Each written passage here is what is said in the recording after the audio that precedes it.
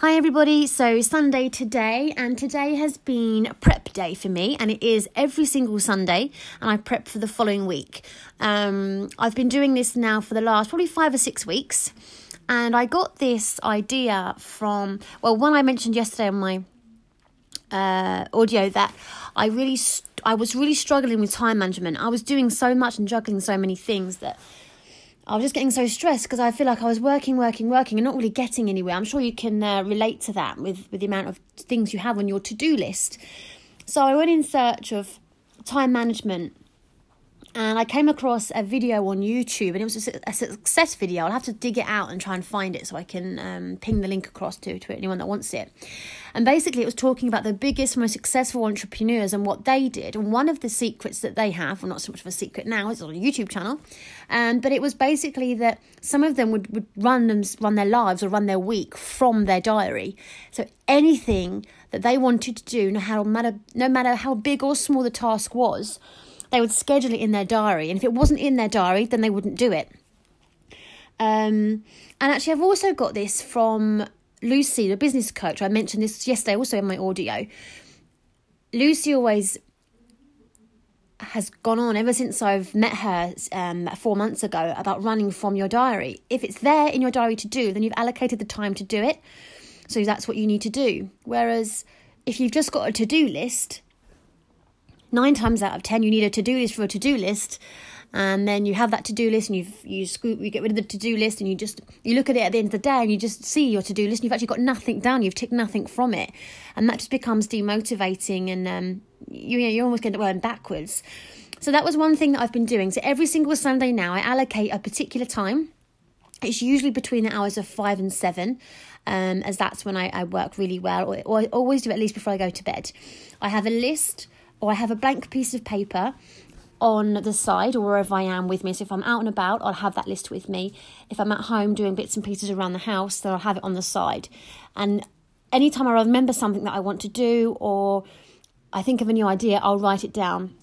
Then on the Sunday evening, I sit down and I schedule my whole week. And that's not just work either, guys. It's also personal as well. I love going to the gym, but I'll tell you why in more detail. It's not just about getting my body into shape, even though that does help, but the gym is a lot more of a psychological thing for me, but I'll talk about that in another audio. So yeah, even things from just going to the gym to going food shopping to picking up my dog when I've been at work. It sounds really petty, but the smallest of things, and that way I know I'm getting all the things done that I want to get done in the day and in my weeks, and I feel more productive, and I'm then actually moving forward than just going by to-do lists and scheduling none of it. I've also today started and pretty much read 80% of it. Read a book called The Little Big Things by Henry Fraser. This was a very, very inspirational book, and actually it's opened my eyes up to quite a few things actually. I'm going to try and finish it off tonight, if not first thing tomorrow morning, because I have some time off. It's amazing how much we take for granted.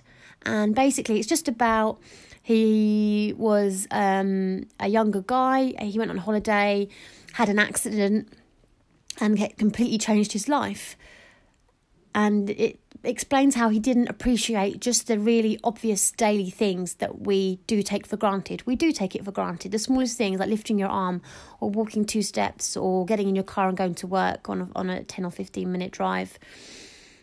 It's definitely worth the read.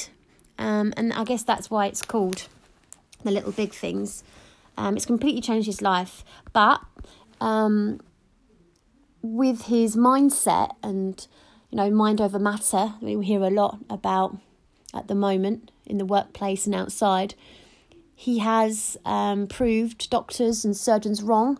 They said he would never walk again. He would never be able to sit up in a wheelchair that wouldn't be assisting his neck to hold him up. But he has. He's proved them wrong and he's done it. So it's definitely worth a read if you're looking for a book to go through. Anyway, that's it for today. A little bit of a shorter one, but just telling you about my Sunday. As I say, I've prep week, so it'd be interesting to know what you guys do. How do you prep your week? Do you just go straight in, full steam ahead into your week and just see what happens? Do you run by a to-do list? Do you run by a diary or a calendar? Do you schedule things in at all?